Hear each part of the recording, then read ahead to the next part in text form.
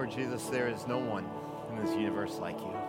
We thank you that you have revealed yourself to us in such a practical way by stepping off your heavenly throne, coming into this world, living a perfect life, and then dying. Dying a death that you did not deserve, but dying a death that was necessary if we were to be freed of our sins.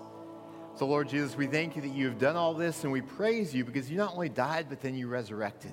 And now you are at the right hand of our Heavenly Father, interceding on our behalf.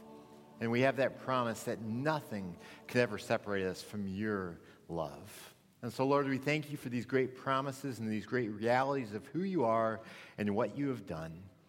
And today, as we open the Scripture, I pray that you will help us to see how your love and your grace apply to our lives, so that as we go through life in this broken world, a world that frequently does not seem fair, that we will be able to cling to you and to live lives of gratitude and lives of joy, even as we deal with challenges as well. And we know that we can do all these things because you are the one who gives us strength to do so. And we pray these things in your name. Amen. I invite you to turn your Bibles this morning to Matthew chapter 20. Matthew chapter 20. And we are going to be continuing the topic that I began in the children's message, that topic that says, it's not fair. Children love to say, it's not fair. I hear this many times a day, actually, in my house. It kind of drives me crazy. I wish I could just get across to my kids the fact that, you know what? Life isn't fair. You just have to understand that there are going to be times where you want something in your life that you're not getting. And there are going to be times when other people get something that you want. That's just a basic fact of life. But you need to stop comparing yourself with other people, because if you just constantly compare yourself with what the others have and what you want but don't have, you're going to be miserable. It's just going to drain the joy and the contentment out of your life. I wish I could get that across to my kids. Because you know what? The idea of it's not fair drives me crazy. And it's not helpful for anyone. But the fact is, it's not just kids who say it's not fair. There are times I need to get this across in my own life as well, that comparing with others just drains the joy and the life out of us, all of us. And as we grow, we may become a bit more sophisticated in how we convey the idea that it's not fair. We may not use that exact phrase, but the bottom line is we still have that mentality that we are getting the short end of the stick. And what then happens if we have that mentality of it's not fair is that we can begin to project it onto God. And we begin to blame God. Of God, why aren't you giving me what I want? Why aren't you giving me what I deserve? And we blame him for why our life is not as good as we think it ought to be. Well, today we are looking at this topic of it's not fair. And we're looking at it through the lens of a parable that Jesus told. A parable is a story that relates to a real life type of situation. It's not a story that necessarily happened in directly the way that Jesus conveys it, but it's intended to relate well with people and then to help people understand truths about God and his kingdom. And today we're looking at a parable in Matthew chapter 20. So I invite you to follow along in your Bibles as I read Matthew 20, verses 1 through 15. Jesus said, "For the kingdom of heaven is like a landowner who went out early in the morning to hire workers for his vineyard. He agreed to pay them a denarius for the day and sent them into his vineyard. About 9 in the morning, he went out and saw others standing in the marketplace doing nothing. He told them, 'You also go and work in my vineyard, and I will pay you whatever is right.' So they went. He went out again about noon and about 3 in the afternoon and did the same thing. About 5 in the afternoon, he went out and found still others standing around. He asked them, 'Why have you been standing here all day doing nothing?' 'Because no one has hired us,' they answered. He said to them, 'You also go and work in my vineyard.' When evening came, the owner of the vineyard said to his foreman, 'Call the workers and pay them their wages, beginning with the last ones hired and going on to the first.' The workers who were hired about 5 in the afternoon came and each received a denarius. So when those came who were hired first, they expected to receive more. But each one of them also received a denarius. When they received it, they began to grumble against the landowner. These who were hired last worked only an hour, they said, and you have made them equal to us who have borne the burden of the work and the heat of the day. But he answered one of them, I am not being unfair to you, friend. Didn't you agree to work for a denarius? Take your pay and go. I want to give the one who was hired last the same as I gave you. Don't I have the right to do what I want with my own money? Or are you envious because I am generous? So this is the parable of the workers in the vineyard. It's a very unimaginative title for a very provocative storyline. And I want to start off just in verse 1 and 2. Jesus says, for the kingdom of heaven is like a landowner who went out early in the morning to hire workers for his vineyard. He agreed to pay them a denarius for the day and sent them into his vineyard. And this would have been a scene that was very common back in that day of a person who needs workers going into the marketplace and then finding some workers, agreeing on a wage, and then sending them out into the field. That was a very common scene back in that culture. Because there were a lot of people in that culture who did not have ongoing jobs. And so if a man did not have an ongoing job back in that culture, early in the morning, they'd go out to the marketplace and they would stand there waiting for a business owner or a landowner to come and someone who needs workers and hire them. And this pay of a denarius was a standard pay back then for a day laborer, which is what these people were called. A denarius was a silver coin. And it was enough money in order to sustain a family for roughly a day. And not much more. It was very minimal pay, but that was standard for the day for a day laborer. And so this landowner who owns a vineyard goes out, he finds some people, and he hires them, and he sends them out into the field. This is a normal arrangement. But then interestingly, he goes out again at 9 in the morning, finds some more workers in the marketplace, and sends them to work as well. He does the same thing at noon, and the same thing at 3 in the afternoon, and the same thing at 5, gathering more workers from the marketplace and sending them to work in this harvest field. So we see that workers are hired at different times. Now, this is a bit unique, but Jesus has a story that he's trying to tell. He's trying to illustrate a point about God's kingdom by telling a story that people can relate to, but even it still has a couple of unique aspects of it. So he has people who have been hired at 5 different times through the day, and they've each worked a different amount of time. An average workday back then was about 12 hours. And some of these men have been working in that field for 12 hours, some maybe 9 hours, and some only 1 hour or 3 hours. There's this huge disparity. And then at the end of the workday, they line up to be paid. And they line up to be paid, and the owner has a point he wants to prove. So he tells the foreman to have the people who started at 5 in the afternoon, get paid first. It's not an orthodox way of handling this, but the landowner has something he wants to prove. And so the workers who'd only worked 1 hour, they're first in line, and they receive from the foreman a denarius, that silver coin that was equivalent to 1 day's worth of wages.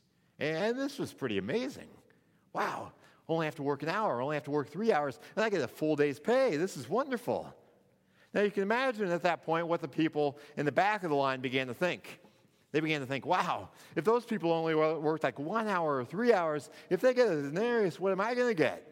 They're probably rubbing their hands together thinking, all right, going to eat well tonight. What am I going to get? Maybe 5 denarii, 10 denarii? This is pretty exciting, looking like it's going to work out really well for me. And then those who'd been working 9 hours and then 12 hours, they got to the front of the line, and they too received a denarius. Now, that was what they agreed to work for. But they began to complain. They began to basically say, it's not fair. They began to grumble against the landowner. The owner paid all the workers identical amounts, but to them, it was not fair. But again, we have to understand the landowner did not shortchange the workers who started earlier. Because remember in verse 2, it said that he agreed to pay them a denarius for the day and sent them into his vineyard. They had completely agreed on this wage. And this wage was appropriate back in that day, a denarius for a day's work. So he did not shortchange the workers who started earlier at all. But they began to compare themselves with those who started later. And they said, it's not fair. It's not fair that we had to work harder. It's not fair that we had to be out here in the heat of the day. And so they complained and they grumbled against the landowner. And you know what? From our perspective and our ideal of fairness, it doesn't seem that fair, does it? Because you get some people who only worked like 1 hour or 3 hours, starting late in the day when it's cooler anyway, and they're making the same amount of money as the workers who work 9 or 12 hours. It doesn't seem quite fair, especially when they're doing the same work for the same landowner.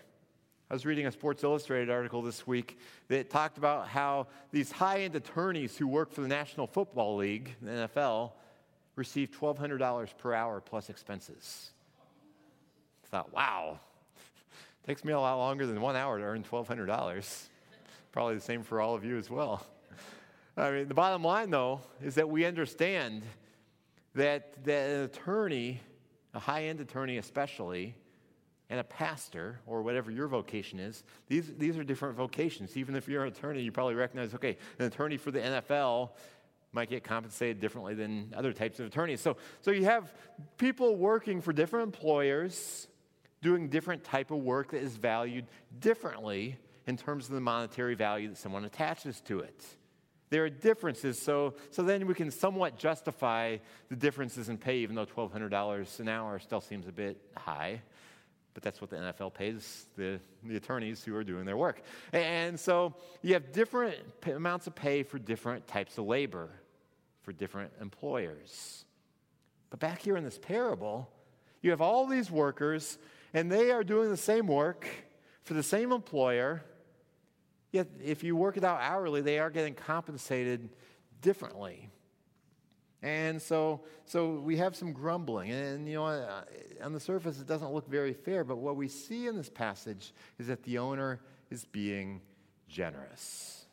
The owner is being generous. Now, some people are uncomfortable with what's taking place here, so they try to rationalize the behavior of the owner, saying, well, okay, here's what must have happened back then. The workers that started early, they were lazy. They took long coffee breaks. They took long lunch breaks. They were just talking with each other. They were messing around. They didn't get that much work done, but those who started later, they were motivated. And they got more work done, or at least as much work done in 1 hour or 3 hours as the others got work done in 9 to 12 hours. And so, you know, it's equal pay for equal work. It's just those who started later got more done. And we know the reality is in our world that some people are more productive than others and therefore probably deserve to earn more. But there's no indication in Jesus telling this parable that that is what was taking place. No. The rationale given here comes in verses 13 through 15. After those laborers complained, the owner said to them, I am not being unfair to you, friend.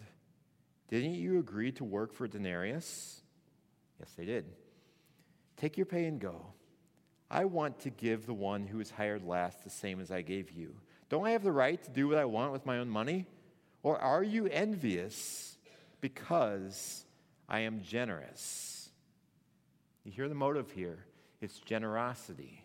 The people who started first got paid exactly what they expected to be paid, what they agreed to be paid for the labor that they did. But the owner decided to be generous with those who started later. Generosity, it was grace. They didn't earn it. They didn't deserve it. But he gave them out of the generosity and the graciousness of his heart. And we also see that, I think we see the heart of the landowner here, and he saw that they had a need. Because these day laborers, they didn't make enough money to store up money, to have a savings account to make up for when they didn't get work. So I think what we see here is the care of that landowner recognizing, you know what, these guys are hired later in the day.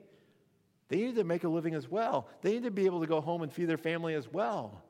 So out of my graciousness, I'm going to pay them a denarius so they can support their family for another day. It was grace. It was generosity. From a human perspective, it may not seem fully fair. But we have to understand that the landowner was being gracious. and generous. And here in this parable, we have to understand that Jesus is showing us how God's kingdom redefines life, that God's ways are not always our ways. He's telling this parable to help define the kingdom of God. He says in verse 1, for the kingdom of heaven is like ... And then he gives this parable. He's explaining how God works in his kingdom and how God intends for life in this world to work. But we have to understand that the values of this world are oftentimes contrary to God's values. So God's turning the values of this world upside down in this parable. And we see that by how this parable is bookended. Just before this parable starts, last verse of chapter 19, Jesus said, many who are first will be last, and many who are last will be first. So what this means is that there are a lot of people in this world who think they're climbing the ladder of success, but then when they come to the reality of God's kingdom, whether here in this life or in eternity, they're going to realize that they may be at the very bottom. Whereas those who in this world look like they don't have a whole lot going for them, because of God's grace, in the end, may be seen as great in the kingdom of God, even though the world didn't esteem him very much. Whoever is first will be last. Whoever is last will be first in the kingdom of God. Verse 16 of chapter 20, which comes right when the parable is done, says basically the same thing. It says, so the last will be first, and the first will be last. And so Jesus is taking the values of this world and flipping them upside down. Now, I want to look at this for the rest of our time this morning from two different angles that help redefine how we live our lives. The two angles are looking at God's grace and looking at human envy. So let's start with God's grace.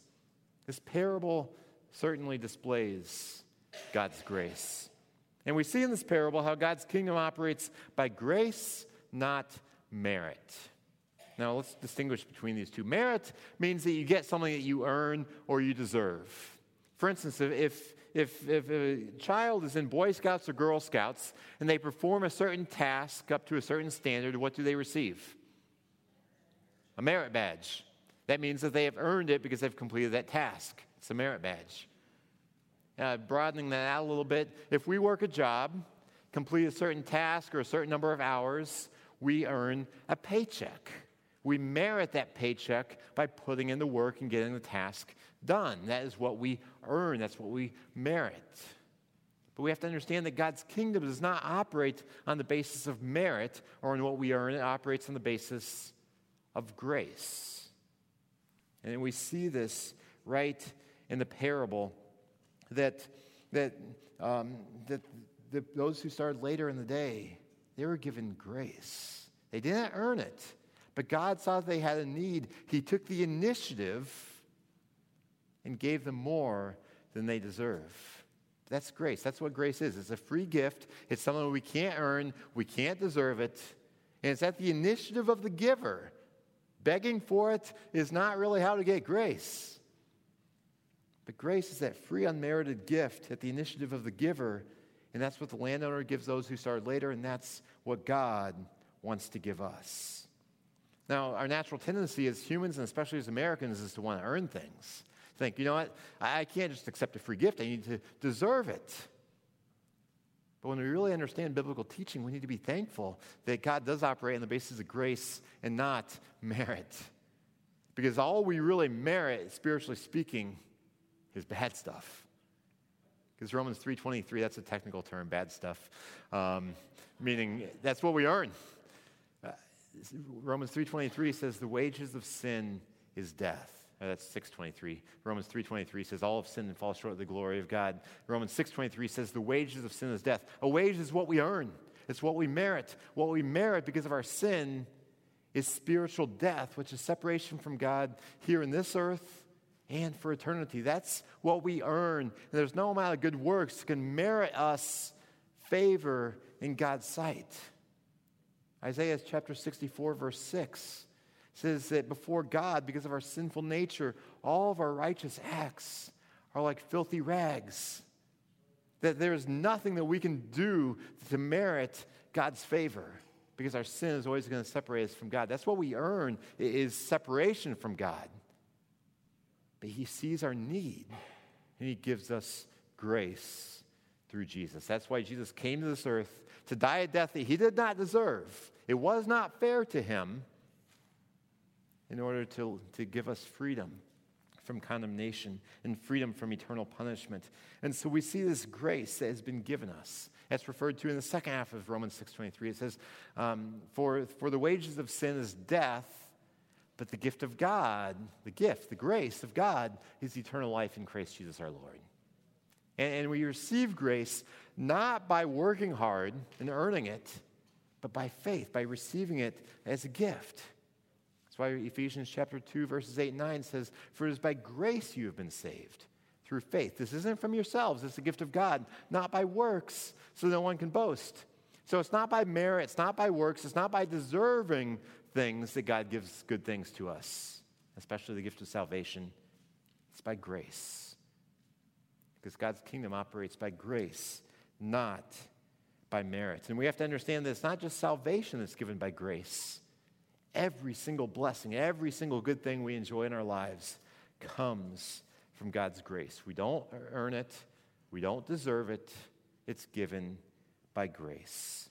So if we understand that God's kingdom works on the basis of grace, an application point is to stop bargaining with God and simply trust him.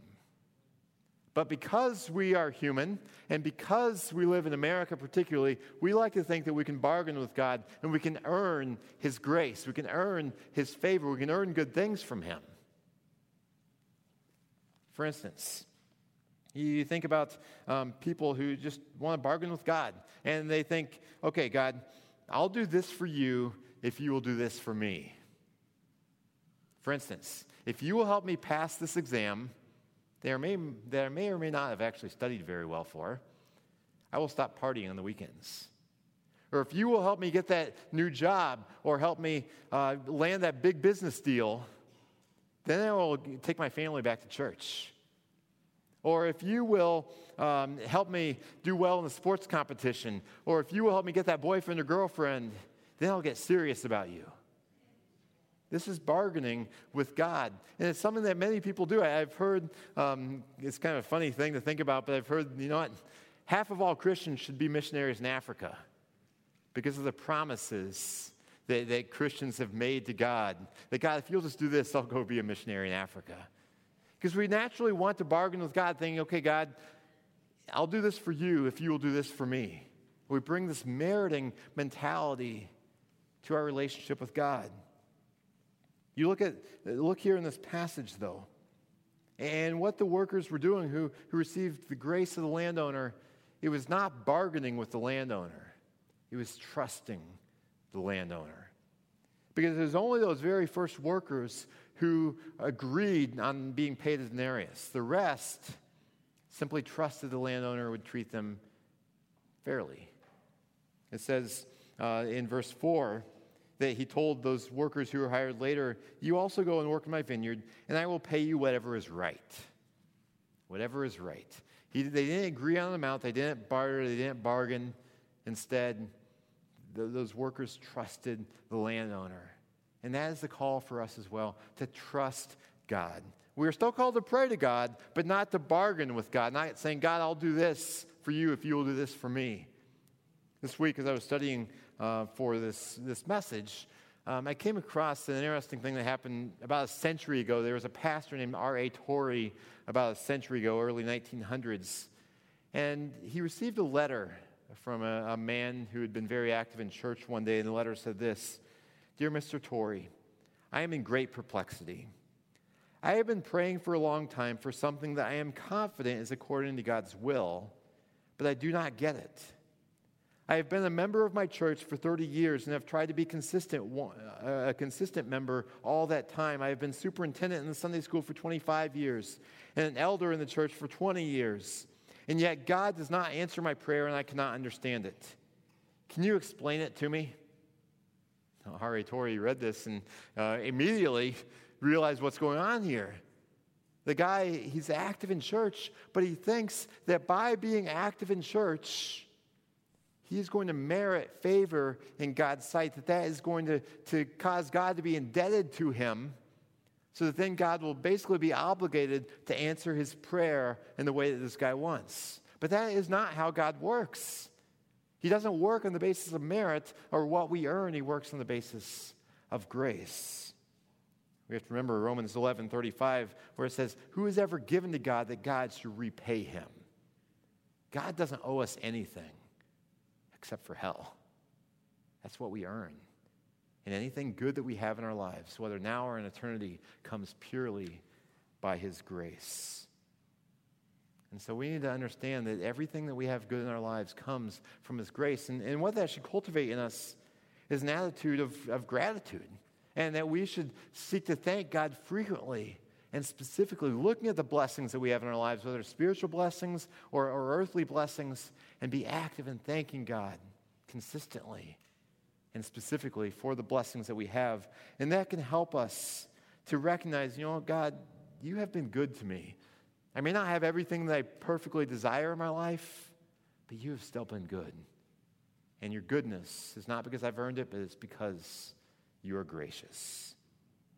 So that's the angle of God's grace, that we need to remember everything good we have in our lives comes purely by God's grace, and that should well up in us in an attitude of gratitude.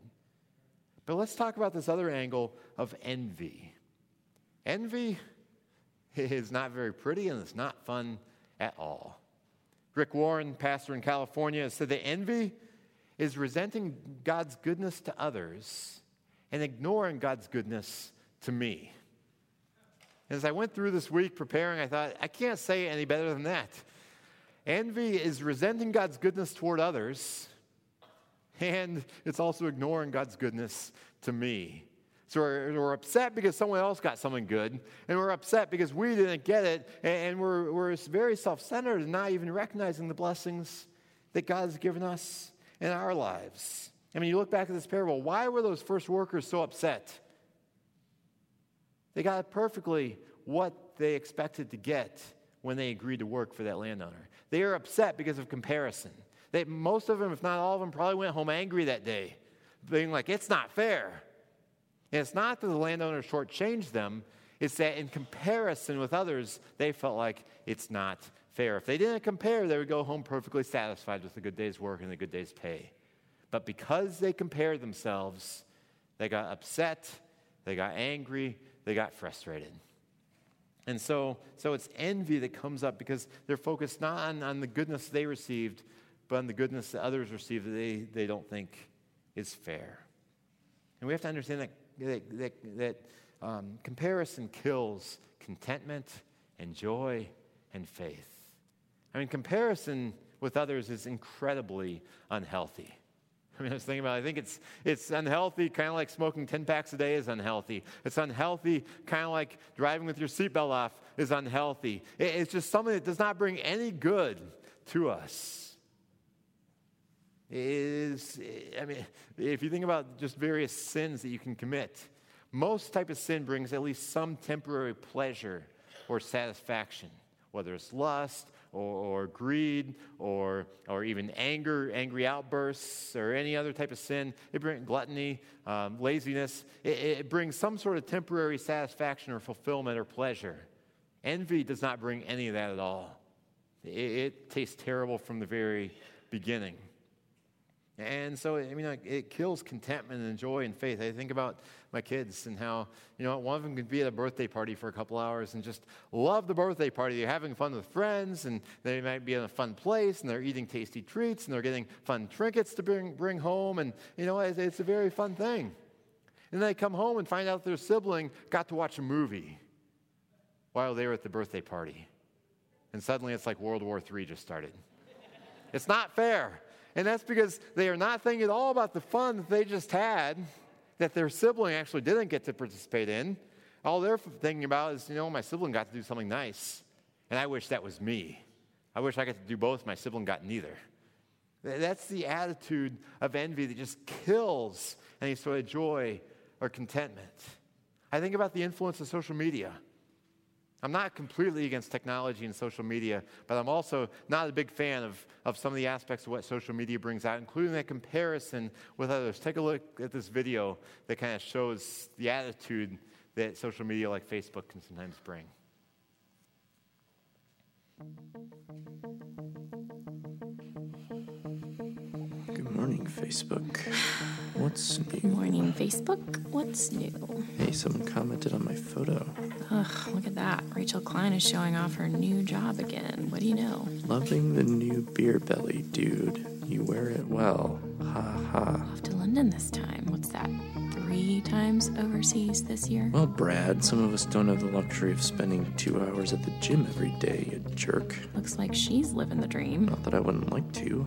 I see Meredith has a new outfit again. Oh, look at this. Jason's getting his master's degree. Gosh, I really like it too. Way to go, buddy. Wonder who makes it. One of us actually went and did it. Guess she's got money to burn. Oh, Blake, Cal, and Ryan all went out last night. Thanks for the invitation, guys. The Wilsons are having another baby. Guess I'm not as good of friends with them as I thought. I guess getting pregnant is no problem for some people. I'm so sick of Jim posting Oh my gosh, Katie. about how I great get it is Your husband to is be perfect. debt-free. Your children are perfect. Good for you. Whole family is Aren't perfect. you just perfect? And you've got artistic, professional photos taken in a field somewhere to prove it. Oh man, I love this guy's design work. Look at this kid's It's birthday just party. so good. Bounce house, pony rides, slip and Seems slide. effortless. The expectations are so I feel like high. I'm playing Pee Wee baseball to his major league. How could I even afford something like this? Why do I even bother? Why do I even bother? What? They gave it to Cynthia? I interviewed for that position like 3 times. I was a shoo-in. Another fabulous meal out for Rick and Jill. I needed that promotion. Yeah, I'd be that happy too if I were eating at Bistro I'm gonna Monet. be stuck doing the same thing for the rest of my career. I wonder why John never initiates date nights. What am I doing wrong? Seems like Rick is pretty good at it. Why is life so much easier for everyone else? Why is life so much easier for everyone else? Why do I even go on Facebook? Why do I even go on Facebook? So again, I think there are good things that can come from social media, but one of the really unhealthy things that is plaguing especially younger generations is this comparison, this envy that's welled up in us. And study after study has shown that people who are very active with social media are less healthy emotionally and mentally. And most of that comes from that comparison of never being satisfied and content with what we have, of always looking at what someone else has and thinking, we need that. I wish that was me. Why do they get that? It's not fair. It's not fair just drains the contentment and the joy and also drains faith in God because it gets our focus off God and onto ourselves. And, you know, I think everyone struggles with this topic of comparison or with envy, of thinking, I wish life was different. I even think of myself as a pastor. Pastors struggle with this all the time. Where, you know what, I love Friedens and such special people here, and God's doing exciting things here, and it's exciting to look ahead and just see all the stuff going on with the building project and with our ministry stuff that's coming up, and just some clarity on our discipleship plan, which you'll read about in the newsletter that you'll get today. And there's so much exciting stuff here. But I hear what's going on in other pastors' lives. I see what's going on through social media. I'm connected with a lot of people I went to seminary with or went on missions trips with, and I think, you know what? Compared to them, I'm not a very good preacher. They have a lot more wisdom than I do. They're a lot better leader than I am. They're better at casting vision than I am. Or look at what's going on at their church. They have so many people coming to faith in Christ. They have this huge fancy building, and they're doing so many amazing things. It's easy to compare and to get very dissatisfied with myself or with what is going on here. And it's nothing against what's going on here. It's simply that comparison that creates envy and discontent that is very, very unhealthy.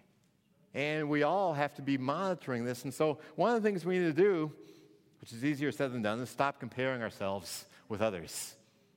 It's about as easy as telling an alcoholic to stop drinking. Because this is ingrained in us. We have these insecurities just because of our sinful nature, and we want what other people have, and we naturally want to say it's not fair.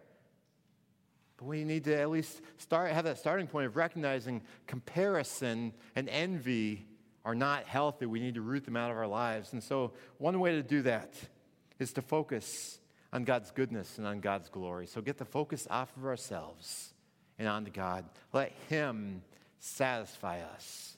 And that will help us be content rather than thinking, oh, we need more and more stuff. And one of the other practical things we can do is to rejoice in others' successes and blessings. I mean, you think about those workers who were hired first. They could have gone home, rather than being all upset and saying it's not fair, they could have gone home and say, you know what? I work for such an amazing landowner. It's so amazing that he is so gracious. He saw the need that those workers had. They have a family they need to feed. And he was willing to pay them a full day's work, even though, just because they needed it, even though they didn't get to work because they weren't hired earlier, they received grace. I have a gracious and good employer. If they would have just been able to rejoice with other successes and blessings, they could have found joy rather than envy. There's a huge difference between those two, and a big part of it is how we look at the benefits and successes that others have. And with me, I mean, as I said, pastors, and if you read pastoral literature or talk with many pastors, you'll see it's a common thing, just as business people easily get envious of others, and it's so easy to be envious of others. One of the healthiest things for me spiritually has been getting involved in recent months with a group of other senior pastors locally of like-minded churches. And just we meet twice a month early in the morning and just able to get to know each other and share what's going on in our lives and our churches, pray for each other, just share things that we know that it's really iron sharpening iron. It's so encouraging, but it's so healthy emotionally and spiritually, because when you get to know someone, rather than, it's just that church down the street who's doing something great, rather than competition, you become friends. And you begin to rejoice with their successes. Rejoice with what God's doing more broadly in His kingdom, thinking, it's not just about Frieden, it's not just about Brandon, but God's doing something bigger, and I can rejoice at that. And so one of the huge keys in life, if we want to get past that it's not fair mentality, is to learn to rejoice in God's grace and God's blessing, not only that He gives to us, but that He lavishes on others as well. Recognizing it is all grace. We don't deserve anything good, but God is so gracious and so good that He blesses us and He blesses others. And at the end of the day, we need to remember grace is not fair. It is not fair that Jesus went to the cross on our behalf, and that's something that I constantly am calling back in my mind when I think, that's not fair.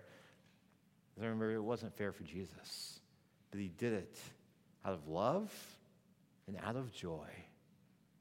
And life in this broken world isn't fair. But we have God that we can depend on, and God's grace is sufficient for us, both now and for eternity. So let's fix our eyes on Jesus, and let's also rejoice in what God is doing in other people's lives around us. Let's pray. Lord Jesus, we thank You for Your amazing grace. We do not deserve any of it. We don't earn or deserve anything good. All we deserve is hell. But Lord Jesus, we thank You that You have given us Your grace. And I pray that Your grace will be enough for us, that in those times we're tempted to look around and think, I just wish I had that. I wish I had that shiny new thing I saw in the store. I wish that I had what the other person got. It's not fair. Lord, I pray that You will remind us of Jesus and how the grace that He has given us on the cross is not fair, but we are very thankful for it. And Lord, help us to rejoice with those around us when they have benefits, when they have blessings. Lord, help us to be content. We know that according to Scripture, godliness with contentment is great gain. May we be content. May Your grace be sufficient for us. And Lord, give us a sense of joy that comes from knowing that You are a gracious God who gives us far more than we can ever ask or imagine. We pray these things in Your name.